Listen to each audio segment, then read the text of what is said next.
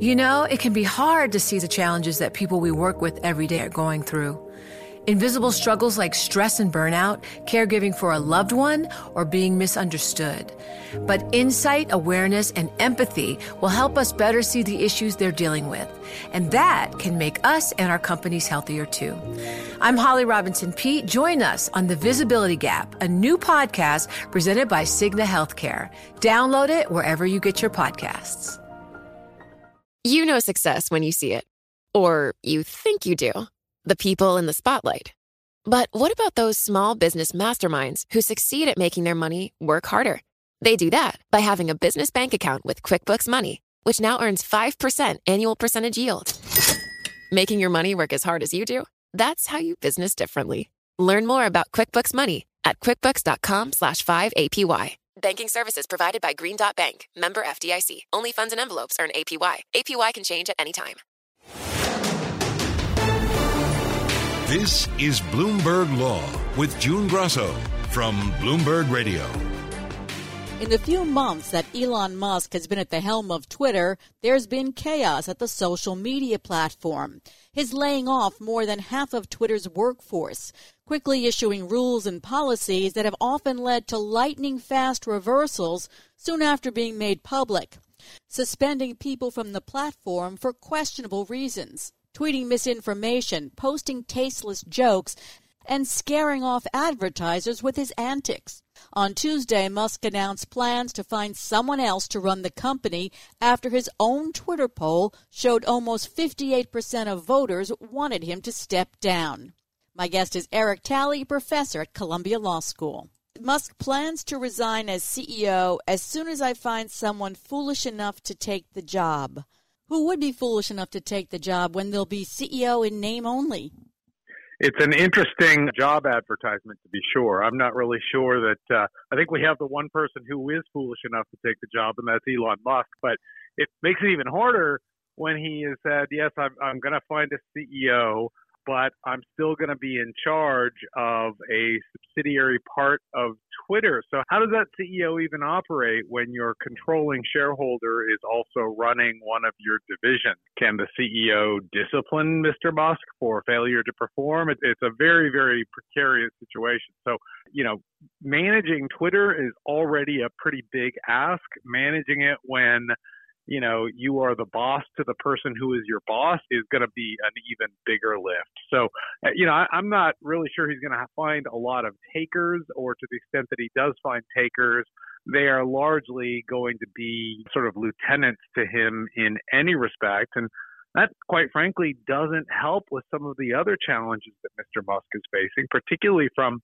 his shareholders and investors at other companies. And notably, I'll note Tesla here, they have become much more audibly uppity about, his travails over at Twitter, and whether that entire enterprise is not only distracting him, but may also be, sort of contrary to the better interests of Tesla in terms of developing its markets and making sure its products are reliable and coming off the production line, heading into a very, very challenging period of time for Tesla. Shareholders are agitated after a 61% drop in the company's value this year. And some have urged the board to replace Musk. But is that board ever going to do anything like that? Possibly. It would be quite a challenge to do so, given what a central role he has and continues to play at Tesla. It's important to realize that Mr. Musk, compared to Twitter, Mr. Musk is only about a 20% shareholder at Tesla, and that's declining, every time I pick up the newspaper. So he's, selling off more and more shares of Tesla. So it's not completely out of the realm of possibility that he might end up being moved out as the CEO of Tesla. But, it's not really clear whose interest ultimately that serves if the alternative is to really find someone to take over Twitter and for him to sort of concentrate in, a much more deliberative way on what's happening over at Tesla. That's sort of where his bread and butter and his power alley is anyway. And social media has always, seem to be a bit of a sideline for him. So, in many respects, if one were sort of thinking, Mr. Musk needs to be put to his highest and best use, and he has to be thinking this as well, you got to figure it is over at Tesla and not at Twitter. But it's not clear, at least at this stage, that's the way that things are going to evolve over time. He's, put himself into kind of an odd situation where he's made a gigantic undiversified bet in Twitter's future success. It's going to be, quite a slog to see how that plays out. He may not be able to help himself, but to, attend to micromanaging things over at Twitter simply because of the large stake that he has wrapped up in it. Contrary, when you think about Tesla, Tesla's lost a lot of market value. It's lost it in part because of the crowded space that electric vehicles are increasingly becoming.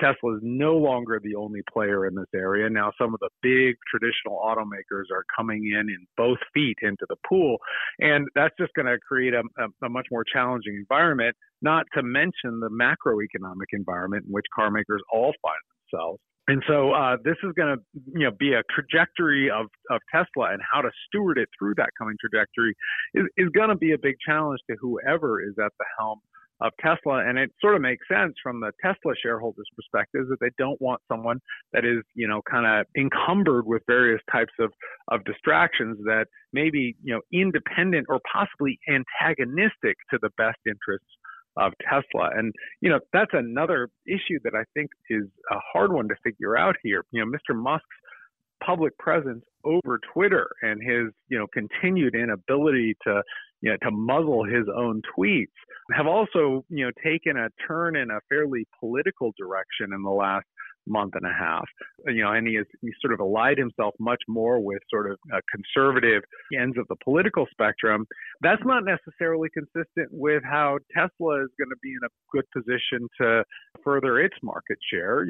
Generally the folks that buy electric cars are not the cat diesel power baseball hat wearing truck, right? They tend to be, the folks who are, kind of worried about carbon footprint and global warming, and they want to save the planet. And that crew tends to be disproportionately drawn from the more sort of centrist to progressive wings of the United States, at least as present. So by taking what seems to be kind of an antagonistic position over Twitter, there's lots of reasons to believe that Mr. Musk has actually, not only gotten distracted, but he may even have cannibalized some of the best sources of loyal customers over at Tesla.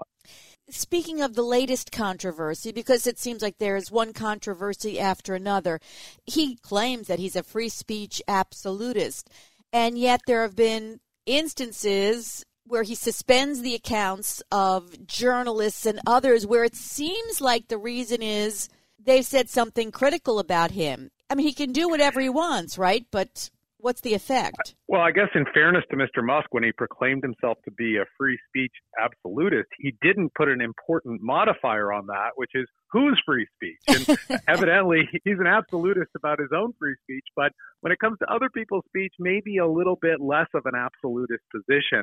I think this is an issue that has long worried people that, on some level, once you get deep into the weeds, part of the hard challenge that is in front of anyone who's doing some type of content moderation on platforms like this is how do you do it in a completely viewpoint neutral way? It's a big challenge, and it's something that probably needs to draw on a lot of different inputs. Mr. Musk has maybe, by necessity decided that the inputs that he's going to draw on are his own intuitions. And therefore, many things that we never realized were dangerous forms of doxing turn out to be doxing from his perspective, reporting news about Mr. Musk, criticizing Mr. Musk. Those are the types of things, at least if you've got a large following on Twitter or, in the public press, that may be something that he, either genuinely feels threatened by and feels is dangerous, or just sort of doesn't want to give it a public airing on the platform that he owns and has decided in a somewhat impetuous and a little bit vindictive way to pull the critics off of the platform. It's hard to imagine how that then sort of computes into a free speech absolutist position. I think he abandoned that long ago, and Twitter still, has a chance to be what he or whoever is controlling it and maybe even owning it makes of it. But he is not, thus far in his track record stewarding Twitter, he has not acted in a way that seems consistent with some of his own proclamations earlier on about how much he values the freedom of expression in the marketplace of ideas. There's some backlash from lawmakers in the EU. A vice president of the European Commission said the arbitrary suspension of journalists violated the EU's Digital Services Act and its Media Freedom Act. There's a backlash from lawmakers in the EU. The vice president of the European Commission said his moves violated the EU's Digital Service Act and its Media Freedom Act. So where he might be safe in the U.S., he might have problems in the EU. It's a big issue for any global company because you are not necessarily, going to be fined simply by, abiding by the jurisdictional rules and regulations of even the largest jurisdiction that you're operating in. Once you're operating across jurisdictions, you have essentially many masters to figure out and attend to. And with the EU, they've long had a much more aggressive position on social media content, the right to be forgotten, and so forth. And so it's just not surprising that the EU regulators are going to be a tougher sell than U.S. regulators. On that score as well, it's probably worth noting that Senator Warren herself has come out of the woodwork to kick the tires not on Musk's stewardship of Twitter, but on whether he's breaching his duties to Tesla and Tesla shareholders. Now, that's kind of an interesting position for Senator Warren, who's much more of a kind of a stakeholder identified commentator, to be sort of worried about Tesla shareholders. But on some level, it speaks to the complexity of the situation that he's in. When you are so heavily connected to two companies that are not in the same industry, that may be in some cases working at cross purposes, it's going to be hard to stay out of regulators' sights. And so the European regulators seem to have a lot more to say about decisions made and not made at Twitter. And maybe that U.S. regulators, by the same token, are going to increasingly come down harder on how Mr. Musk is affecting the running and the outcomes at Tesla. Well, the FTC has apparently expanded its investigation into security concerns at Twitter. This was an investigation and a consent decree that pre-existed his purchase of the company, and Twitter, very much, was under ongoing obligations and is under ongoing obligations to comply with that consent decree, and the FTC has authority and in many ways a duty to ensure that compliance is ongoing. One of the first moves that Mr. Musk made once he took control of Twitter in late October was to lay off a substantial portion of the staff, many of whom were responsible for ensuring that compliance was unfolding in a reasonable way with this FTC consent decree. So, there again, it's another situation where it's proven quite difficult for Mr. Musk to make managerial moves, which he, seems to have a proclivity to make by shooting from the hip, and not to arouse lawmakers and regulators' suspicions and criticisms. And I wouldn't expect this to abate anytime soon. The FTC is extremely active these days in a bunch of different realms, and in many respects, Mr. Musk has kind of made their job a little easier. Aren't some of his more controversial actions protected to a large degree because Twitter is a private company now? Not necessarily. When a company is a private company, that means that one area of law, securities law, dealing with the rights of public shareholders, is at least in part not going to apply. But that doesn't mean that you get a hall pass on every other regulatory constraint that faces companies. And those include content restrictions.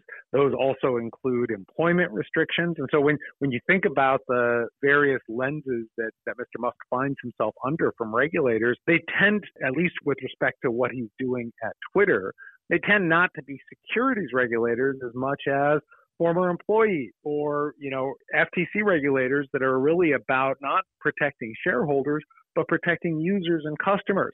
Simply being a privately held company does not get you out of the jurisdictional scope of the FTC or any other regulator whose purpose is not to regulate your relationship with your public shareholders. So yes, the SEC doesn't play as large of a role here, but just about every other regulator in the United States and Europe is going to continue to play a role just like they did before Twitter went private.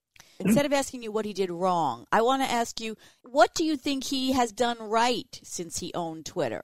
Well, a couple things that I think are probably worth noting. First of all, it was clear that once he took hold of Twitter, he was taking hold of a company whose historical revenue patterns simply did not match up with what was going to be required to service the debt. And so, some people criticize Mr. Musk, and I've been one of them for, in some respects taking, fairly extreme and sort of bold and quite risky tactics when he was making decisions and then, sometimes rolling them back. On some level, I don't think you can really avoid that simply because, a company that really needs to pivot may have to pivot using, a relatively bold and not fully tried out strategy. So I don't really fault Mr. Musk necessarily for the, idea that he's trying on a whole bunch of new approaches and policies that haven't been tried before.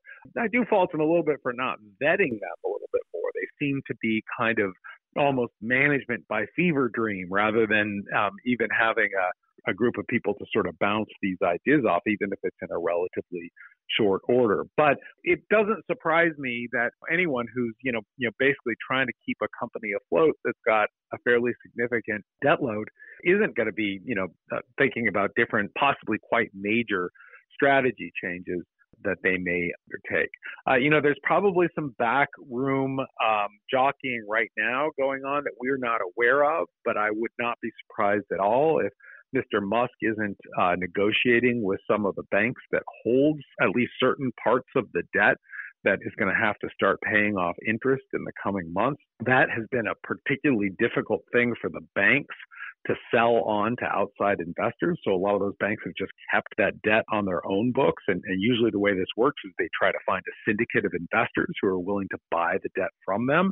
And there don't seem to be too many takers, at least anywhere close to, 100 cents on the dollar in terms of those obligations. That actually in some ways may create an opportunity for Mr. Musk to approach the banks and say, well, why don't you let me personally buy back this debt? But I'm not going to buy it back at 100 cents on the dollar either.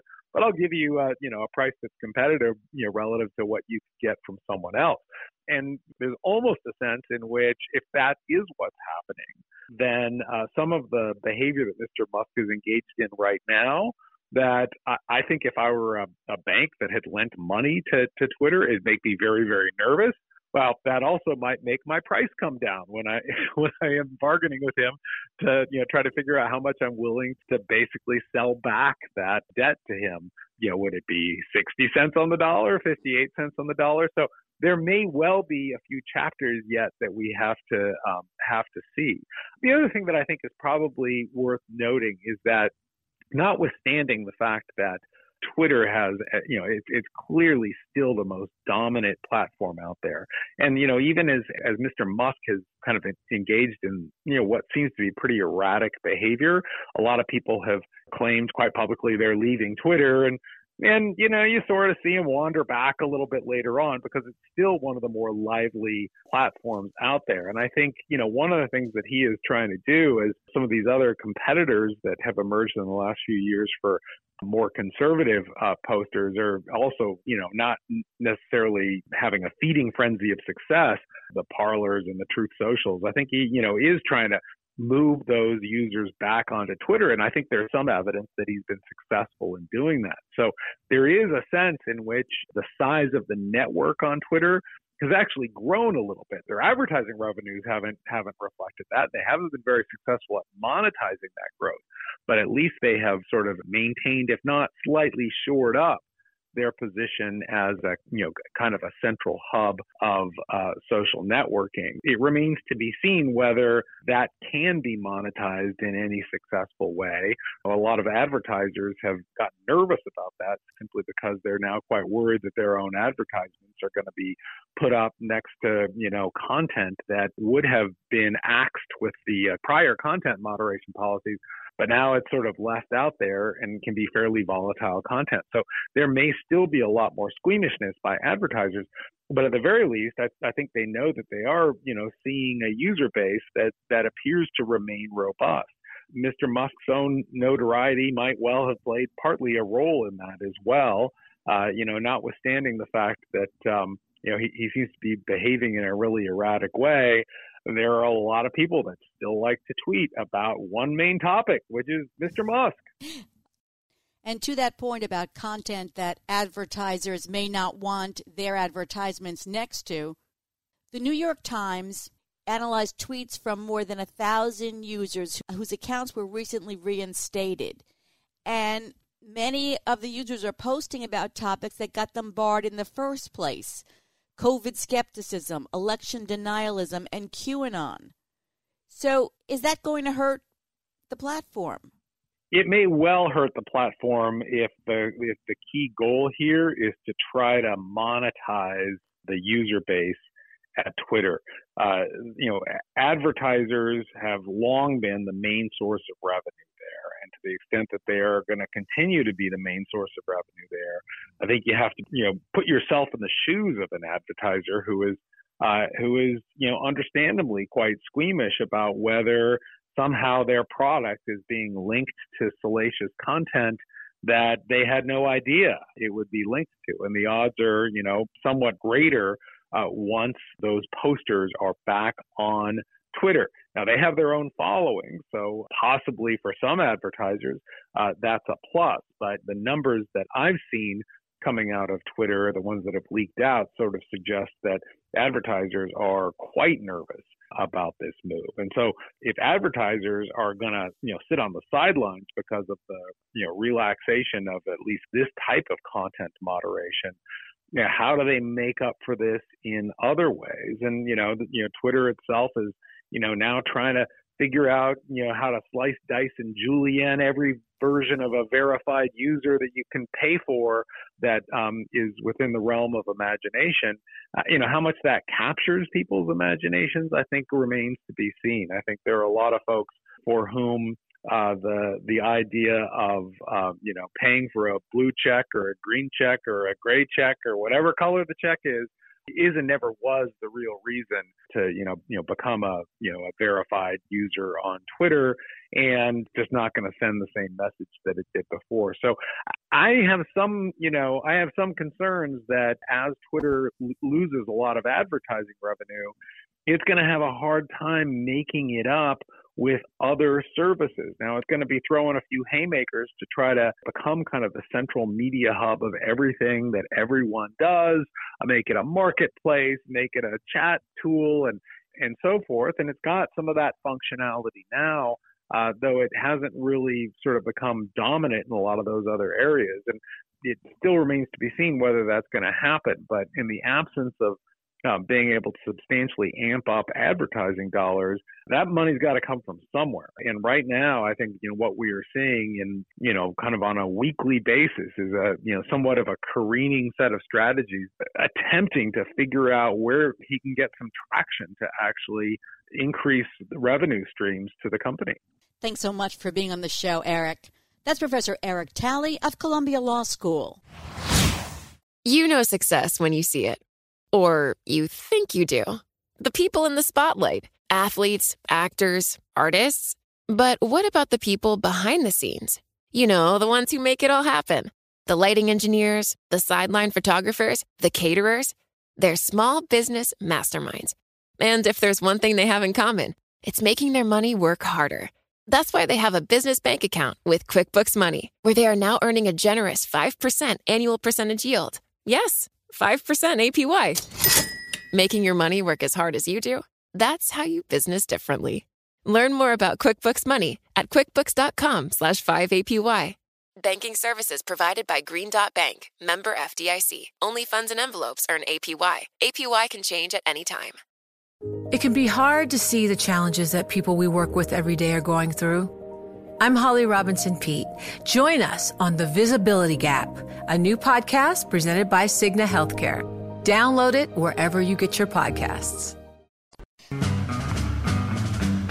One pill makes you larger, and one pill makes you small, and the ones that mother gives you don't do anything at all.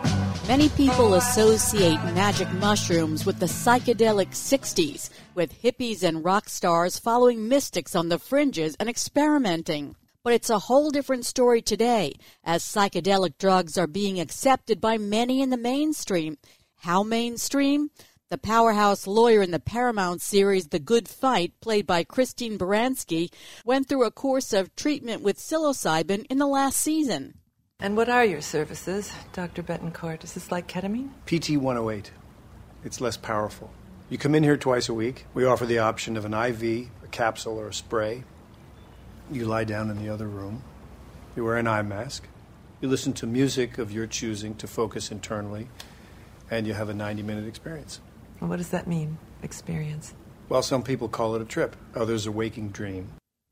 Oregon became the first state to legalize psilocybin, the active ingredient in magic mushrooms, 2 years ago. And in November, voters in Colorado passed a similar ballot initiative. Decriminalization bills have been introduced in several states for consideration, while others are studying the drug for medical use. However, the use, sale, and possession of psilocybin in the United States is still illegal under federal law. Joining me is healthcare policy expert and attorney Harry Nelson of Nelson Hardiman. What psychedelic drugs are being considered for legalization? Magic mushrooms, LSD, MDMA? Well, so there's like a kind of a sequence that we're in. The only psychedelic drug that is currently a legally prescribable controlled substance is ketamine, which is why there's been such an explosion of ketamine clinics and ketamine has been so popular. But then I would say after ketamine, of the psychedelics, true like plant-based psychedelics, because ketamine is synthetic, psilocybin is clearly out in front as the one that has the most research being done, the most pressure for decriminalization. And then behind it, I think, you have a whole series of things like ayahuasca and ibogaine, other plant-based psychedelics. And I think it's sort of picking up the rear and probably the last to be decriminalized are going to be the synthetics like the DMTs and LSD. But I think we're heading towards decriminalization for all of it over the next 10 plus years. I know that some veterans organizations even finance trips overseas to treat PTSD with psilocybin. How do these drugs work? I'm not a scientist. I'm just a lawyer who works closely with them. I mean, they all have like intense, neurological experiences that give people, it's almost an out-of-body feeling in different cases. And it's a whole series of physical experiences. People describe, whole ranges of going from complete serenity of an ability to, to be outside their own bodies and be perceiving their surroundings and beyond in all kinds of intense ways. And people have very, very different reactions to them, right? Sometimes incredibly transcendent, sometimes scary, which is why there's so much emphasis on these being a guided experience where people are sort of being watched to make sure that they don't get into a place of dissociation or where they could potentially hurt themselves. But there are still studies being done to determine how effective and safe they are and what they can be used to treat. I mean, for decades, the DEA basically blocked research, clinical research, and you had very, very few studies going on. There were a handful. I had clients 15 plus years ago that were doing studies on, PTSD being treated with psilocybin, on using ecstasy, MDMA also likewise. A lot of studies with veterans. There was a small stream of studies that were getting approval from DEA. As you mentioned, there were a lot of people. There's an underground movement of people taking these drugs in settings, secluded settings, privately, or going out of the country to do so in places where they are legal or decriminalized. And so, so the research is definitely accelerating. And now we have mainstream major research institutions across the country which are engaging in studies. And at least anecdotally from the progress that I'm hearing from researchers who we are working with, just really unbelievable results with things like major depression, where there was a resistance to treatment through ordinary means, and PTSD and a whole range of conditions where these really do appear to be a breakthrough for many people.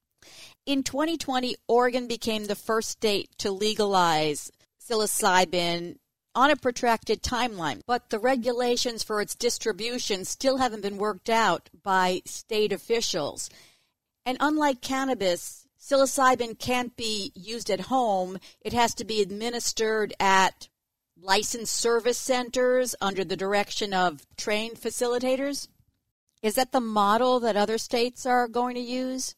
Well, so Colorado, it looks like it's going to be the second state and to follow kind of an Oregon model, right? So at least it's a very strange, in my view, it's a very strange model that we're developing where, we're sort of, as we did with cannabis, we're having this experiment of state by state different rules, and at least not home use for psilocybin, at least in these early states. Personally, I think it's a shame that we can't get our federal agencies to move, because I think that, what we're doing is we're really sort of carving out a whole new pathway of how these drugs are going to be used when we have a very established system, and all we really need to do is decriminalize them, give them a prescribable status, and allow, physicians to prescribe them appropriately and manage them carefully as we do all the other kinds of controlled substances where we think there's a risk of danger or abuse. Seems to me crazy, but at the moment, these drugs are not being addressed federally, so therefore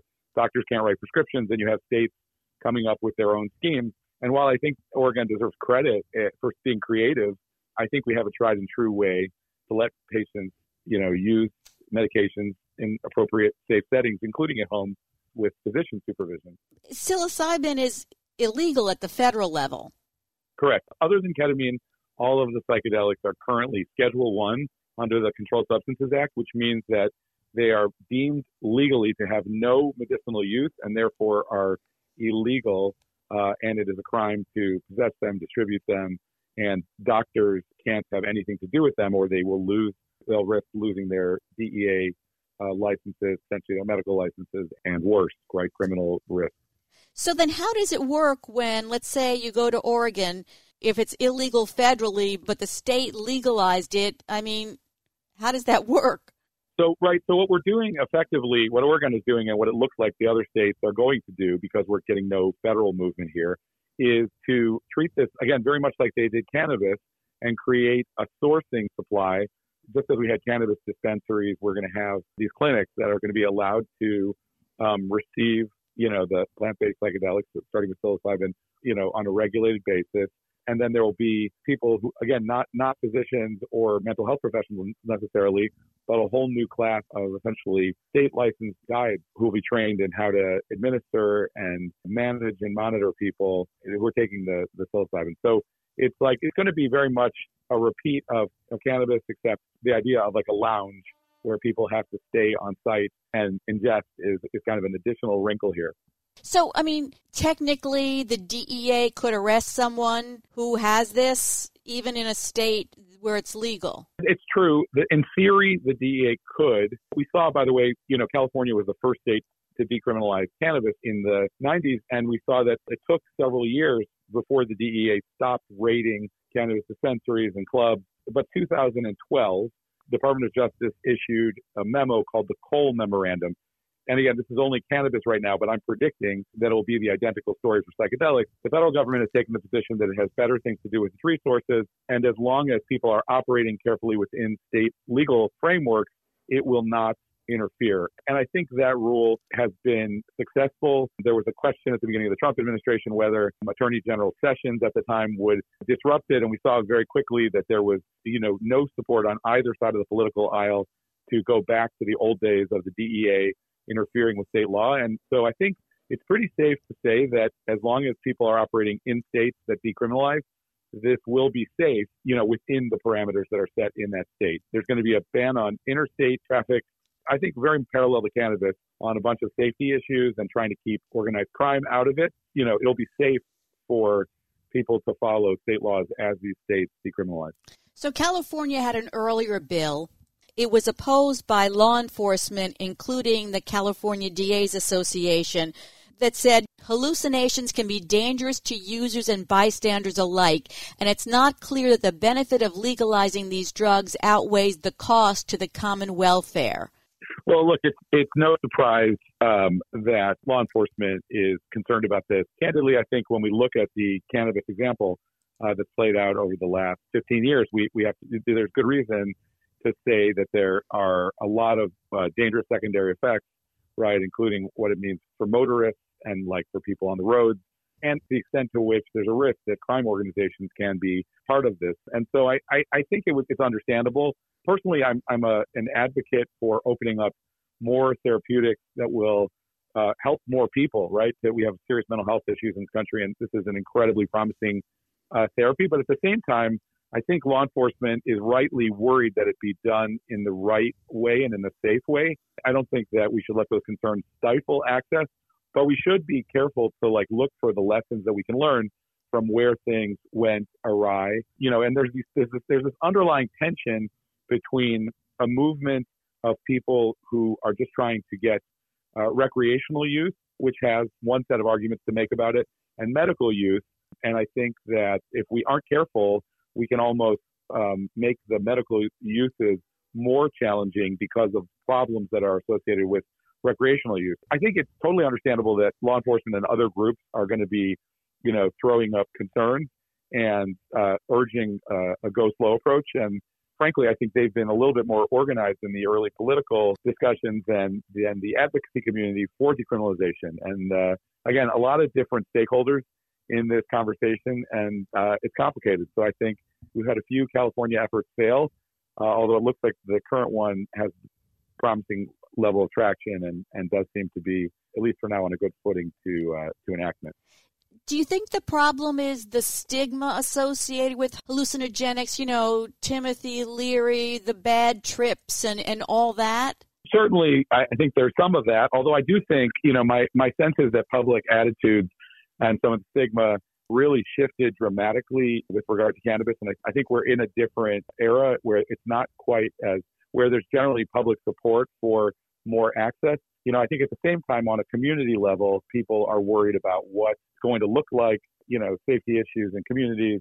And so I think a lot of the concerns are going to be a lot more practical to make sure that it rolls out in a way that people can feel good about, and, that has much more of a healthcare therapeutic framework around it, as opposed to just being, another form of vice that, for example, parents have to worry about kids getting into. I think that's where the real issues are going to be. Tell us about the California bill and where it stands now. At least in the last two legislative sessions, there's been previous bills that have ran into opposition, but this one was reintroduced by a San Francisco state senator, Scott Wiener, in the late summer. And the idea, this one is focused on only plant-based hallucinogens. So that would be like psilocybin and, ibogaine. But it would create a research institute to study them, and also create a framework for individuals to receive direct amounts of them from dispensaries. So it's, again, very, very similar in my mind to a cannabis model, hopefully with some lessons learned to be a little bit more specific than some of the early directives in California. It's sort of a little different than Oregon in terms of dispensation to individuals. Anyway, so that's where we are right now. As far as marijuana, how long before you think it will become legal at the federal level? It's a dangerous question. I've been asked to write white papers on this subject for years, and I've gotten it wrong so many times. I think the view that I hear most commonly is that we are probably in the next decade, and likely within the next 5 years, we will have a critical mass of legislators on both sides of the aisle who will support a change in federal status for cannabis. So I do think that we will see it. The problem is that the politics are so messy in our existing political dysfunction. So, for example, when people thought that President Obama, after he was really stopped the DEA from raiding back in 2009, and that he might go further, it became clear that as midterm elections approached, he needed to, get some law and order support from law enforcement. And so that calculus came in. And I think, unfortunately, it's too much of a political football to be certain, but I do think that we are likely 5 to 10 years away from a formal change, based on the critical mass of states that have already legalized it, and just to clean up some of the messiness of state by state policies that allow for a lot of bad behavior to slip between the cracks. Any final thoughts on the road ahead for legalization of psychedelics?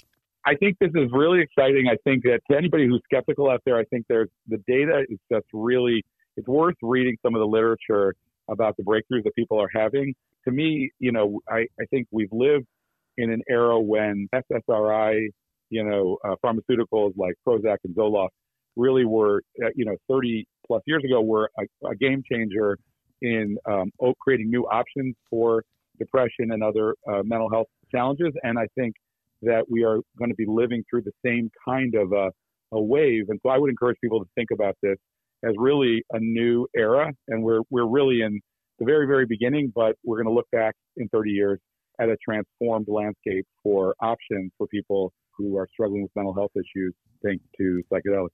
Thanks so much, Harry. That's Harry Nelson of Nelson Hardiman. And that's it for this edition of the Bloomberg Law Show. Remember, you can always get the latest legal news on our Bloomberg Law podcast. You can find them on Apple Podcasts, Spotify, and at www.bloomberg.com/podcast/law.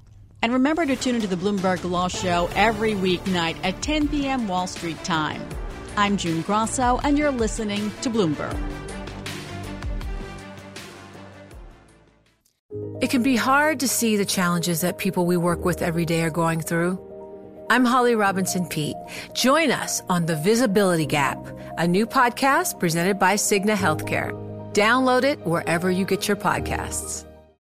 The countdown has begun. From May 14th to 16th, 1,000 global leaders will gather in Doha for the Qatar Economic Forum powered by Bloomberg.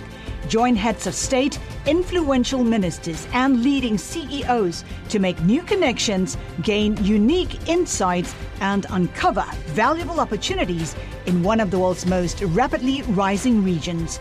Request your invite for this exclusive event at QatarEconomicForum.com.